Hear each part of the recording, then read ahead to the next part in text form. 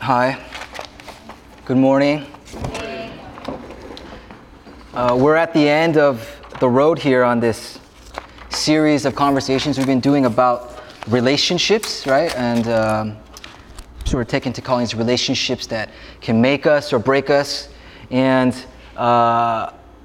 we've talked about friends and family and our enemies, which was a fun conversation.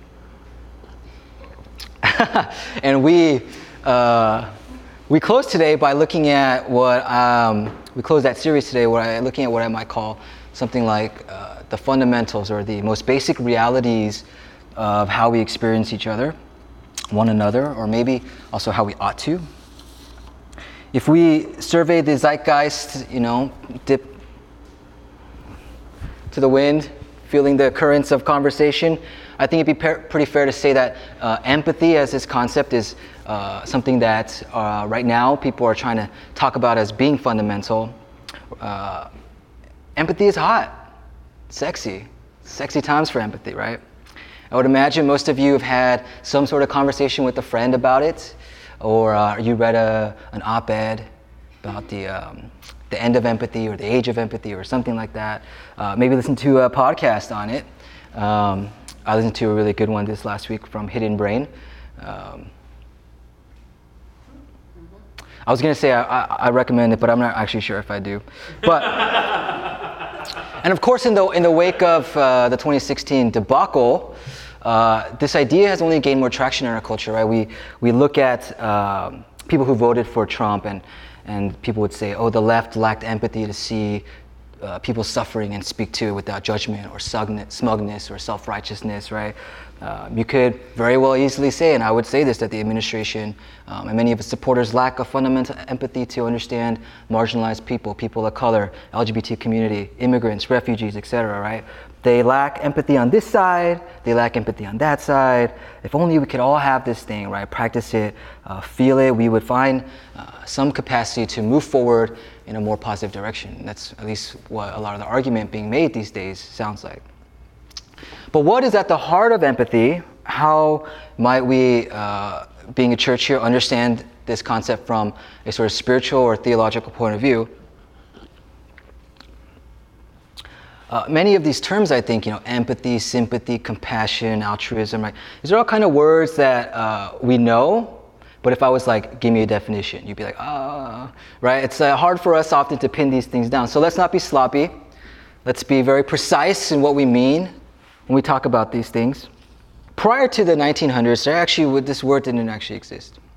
And instead, sympathy was actually the word that was most associated with what we describe as empathy today, right? Until the psychologist Edward Titchener in 1909 translated the German word for in feeling, which is what it literally translates to, or feeling into, right, as empathy. And then after some twists and turns, blah, blah, blah, yada, yada, yada, philosophy of mind, aesthetics, etc., the term lands in the hands of psychologists, and by the mid-20th century, this concept is taken up into that world of psychology and sociology and looks more like what we understand it to be today. Right? So there are, of course, many definitions, which is annoying, but it's true. The general idea of empathy goes something like this, right? The state in which we experience a feeling or an emotion because of the feeling or emotion of another person for their sake, right? Putting yourself in another person's shoes, one might say, feeling with, right? But this for this sake part is very vital, right? Because it's one thing to feel something in response to somebody. It's very different than an empathetic response. Someone tells you some bad news and you feel scared, not because for them, but you're like, oh shit, what do I say to this person, right? That is not an empathetic response, right? Empathy is not present if one remains at the center of their own experience, rather. You have to sort of recenter your experience in this other thing, this other person, for empathy, right? And this is a beautiful thing, a beautiful concept, right? Feeling with. Did anybody here watch the Brene Brown video that I linked to?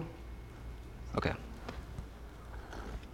I bet if I had put, it's a Brene Brown video, everybody would have watched it, right? So there's a link in the email for that video, and it's 2 minutes if you want to watch it. And it talks about how empathy actually fuels connection, and connection is what I would say gives us life, helps us keep moving, helps us thrive, right? But I wanted to think about, again, this from a theological perspective, right? Could we, for example, just going to throw this out there haphazardly and irresponsibly, describe God's relationship to the world and people as something like a relationship of empathy? Some of you are like, oh, some of you are like, right? I'm not going to actually talk about that at all, so just, you can think about that for yourself later. But when I thought about this, I was quickly drawn to this parable, right? This famous one that I'm sure most of us have heard in one form or another. And as it goes with these things that become familiar, we settle into a kind of common interpretation. We are not a place for common interpretations here, right? And so the general moral that you see in this common interpretation, right, it's sort of treated as like an Aesop fable. Actually, can you just put the, just leave that up there.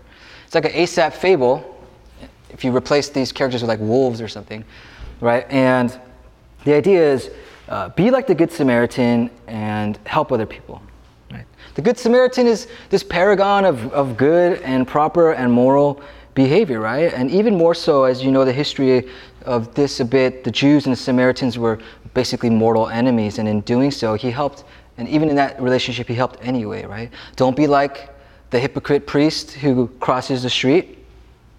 Be like the Good Samaritan, right? And that's a good lesson in and of itself, right? And particularly for a kid, probably a good lesson, right? But I think its simplicity actually begs a lot of questions, right?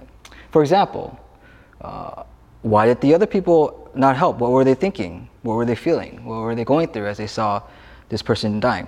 Why did the Good Samaritan help? What were his motivations, his thought processes, his feelings, right? These are sorts of questions that of interest that we don't get here, and I think would be interesting on this topic of empathy, right? These are sort of questions of empathy. And once we introduce them, these questions, things get complicated, right? We treat biblical characters like actual people, complex people, people with feelings, and stuff like that, right?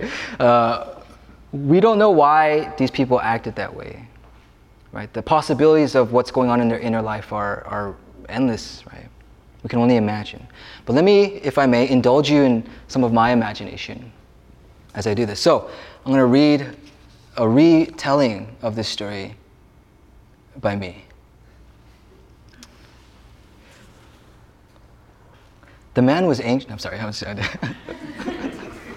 was going to flip into storyteller mode, but I can't do it.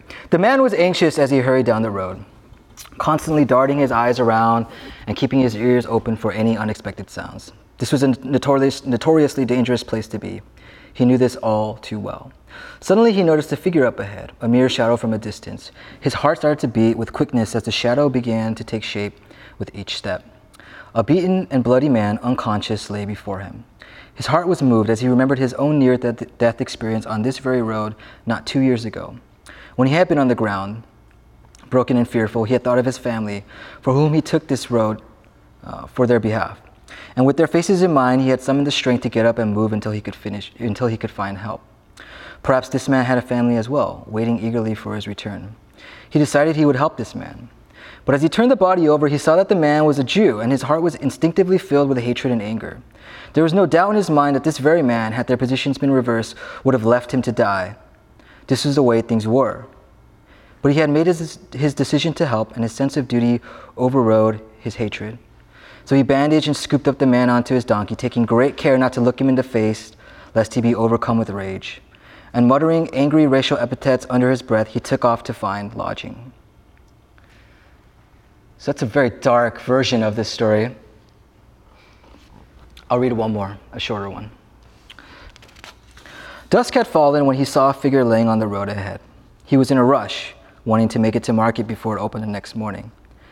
But as he got closer, he saw that there was a man near death. Turning his body over, he looked him in the face and saw that he was a Jew. What would his friends think if they knew what he was about to do? They all would have screamed, "Leave him to die."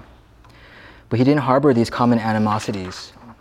As a young boy, an exiled Jewish woman had wandered into his town, and his family had shown pity to her by hiring her to help with the house and tend to the children.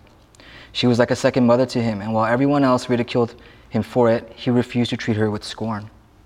And while those common animosities never had an opportunity to take root in him. And as he looked up in this dying man's face, he saw hers, and his heart was moved with pain. And so with great care, he began to wash his wounds. Part of me wrote these little things because it was kind of fun for me to do it. But the other part is because out of them, I think we get a small window into the very complex myriad of possibilities that exist within our inner lives, right? Sometimes we help others because we've had similar experiences or we know someone like them. Sometimes we help without much thought, driven by an instinct, a sense of duty, a sense of real morality, right? Somewhat shockingly, we might even be helped to move people we hate, as our sort of disdain is overridden by a higher call or purpose.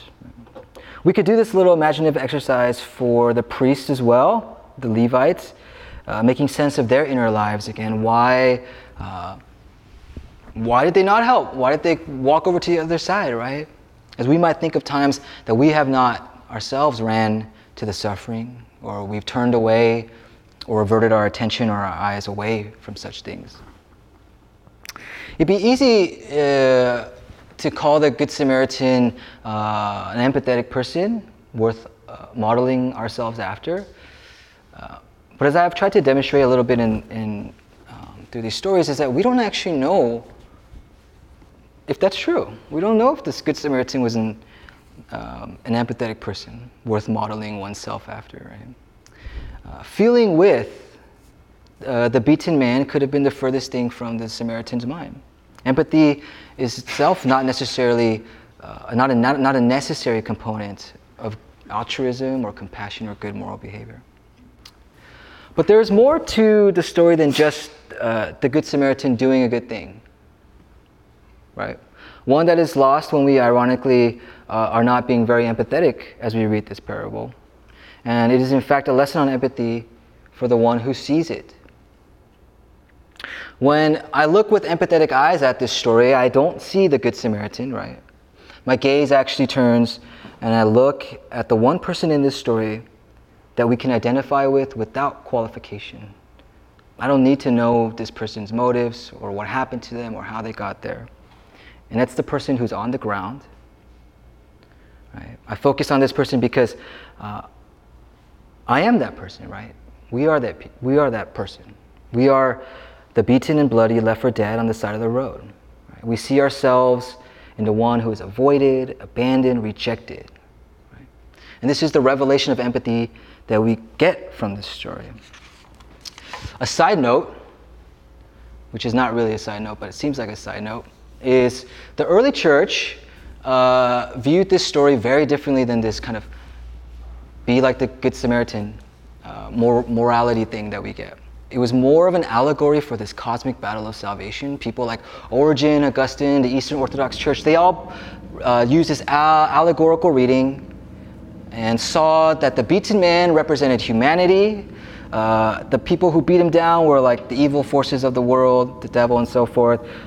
Those who could not help him represented the old Jewish law and the prophets. And the Good Samaritan was none other than Christ himself, disguised as he often is in the people we least expect.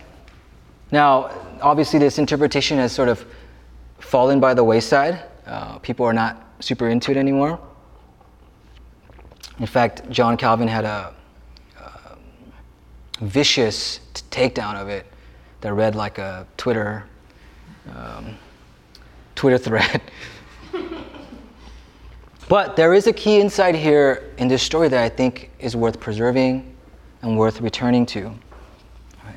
How true is it that the beaten man is an almost afterthought for us in this story, right? We hear this story and again, we always focus on the Good Samaritan or the ones who didn't help, turning the one who actually suffers into a mere instrument for the plot. And in doing so, we obscure the very nature of empathy in ourselves and in this story. Again, Brene Brown in that video, right, she says, empathy demands a sort of vulnerability because it forces us to connect with something inside ourselves that knows what this other person is feeling or going through, right?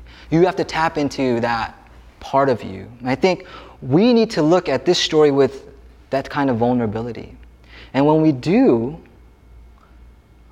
we will find ourselves squarely focused on this person in pain, right? As we are being vulnerable at the same time with the pain inside of us. Right? And then we become people of empathy. And to me, that is the actual moral of this story.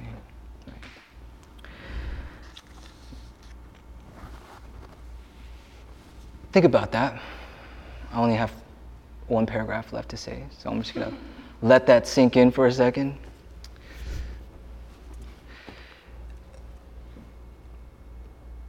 I wanted to end this whole relationship series that we've done by saying something that strikes me as fundamentally true about relationships in the world. Relationships could easily be defined as hurt people in close proximity with one another. Everyone's been beaten down on the road to Jericho in some way, some form or another. We know this, right? We heard these stories through the course of this series in our welcome tables and our conversations. No one here is immune to that. And we all know this again on a sort of theoretical level, but it's another thing altogether to know it in our gut, in our bones, to feel it. I forget it all the time, right? I'll even, part of my job is to go and have conversations in which it probably would behoove me to be empathetic and understanding. And I'll go into these conversations literally like in my car right before I walk into the bar or whatever, being like, remember that everyone hurts and that we need to see that in each other, and that's what's important. And then I get into the place and it's like, it's just gone. 20 minutes later, I'm like, I have a third eye view on myself, and I'm like joustling with this person, arguing with them, fighting with them, driven by my own anxiety or need to be right or fear of failing in my job, right? How quickly it's just gone from my consciousness. We need to take this truth and again, sink it deep into our bones, right? To know that it's true for our friends, our family, and especially our enemies. So, I close today with you like this. If you take nothing else from today, I hope we can all remember this thing. The Good Samaritan is a parable about how we were bruised, beaten, forgotten, and someone came to help us. Now let us go and do likewise for others. Amen.